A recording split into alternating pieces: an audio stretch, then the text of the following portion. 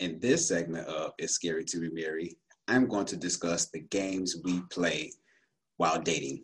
What's up, Brave Arts community? This is Sean Heineman here with another segment of It's Scary to Be Married, wanting you to love fearlessly. And this question came from Facebook, where someone asked me about the dating games, like the games people play when it comes to when you're in a dating pool and you're dating multiple people and you're trying to figure out who you want to talk to and all these different things. And sometimes it can become messy at times.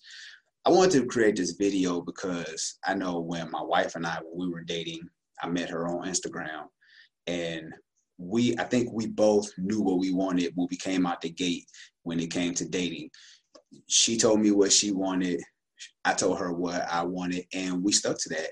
She wanted to marry, and I wanted to remarry. And we were just honest with each other. We kept it 100 at all times. We talked every day. We were living in different states.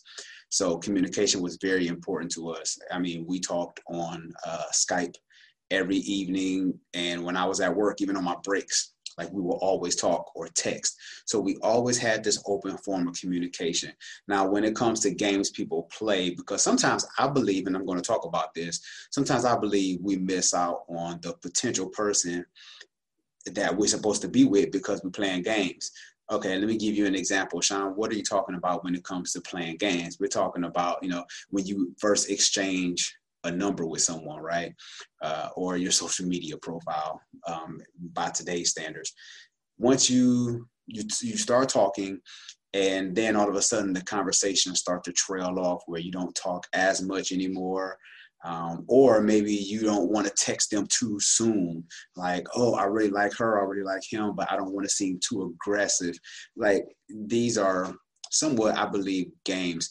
If you're really serious about someone, I think you should just put yourself out there, put your best self out there available. And if they're not really willing to rock with you, then that's their loss. I think a lot of times, we get caught up in what culture and society tell us what to do when it comes to finding a potential spouse.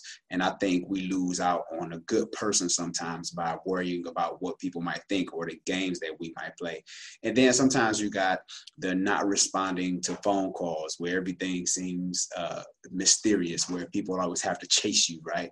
It's like you're always busy. You always have stuff going on and you never really have time to them, or you just send them a quick text like, I'll talk to you this evening. And then all of a sudden it's like, oh, I got caught up in doing something. And sometimes people are just that busy. But I always felt like somebody that you were serious about, you will always create time for that person, regardless of what you have going on. And you schedule that time for that person. You say, you know what, I'm going to call you at 9 o'clock tonight. You make sure you follow through and you call that person tonight, because that's going to build trust.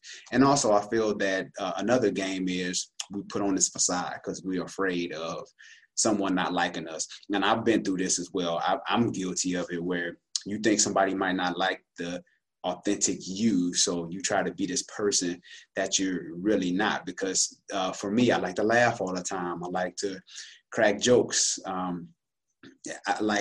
just like having fun. Some of the stuff I laugh at is corny. Like, I just have a different kind of personality, and I know I can't rock with everybody in that area. So sometimes I'm kind of on the fence sometimes. Like, if I'm talking to somebody and it's just like, I don't know if they can vibe with me like that. They might not think I'm funny, or they might not think I'm this or that. But I realize that the more that you're yourself, it's easier to weed people out that way, because then all of a sudden you realize that person isn't for me. So when it comes to the dating scene, don't play the games. Be your authentic self, so that way whoever you attract, I believe that energy will be mutual. Make sure that you hit the subscribe button. Make sure that you share this video with a friend. In the comment section below, let me know what do you think are some games that people play when it comes to relationships. And I think once we become our authentic self, then we can find that right person. This is Sean Heineman at It's Scary to Be Married. Take care, people.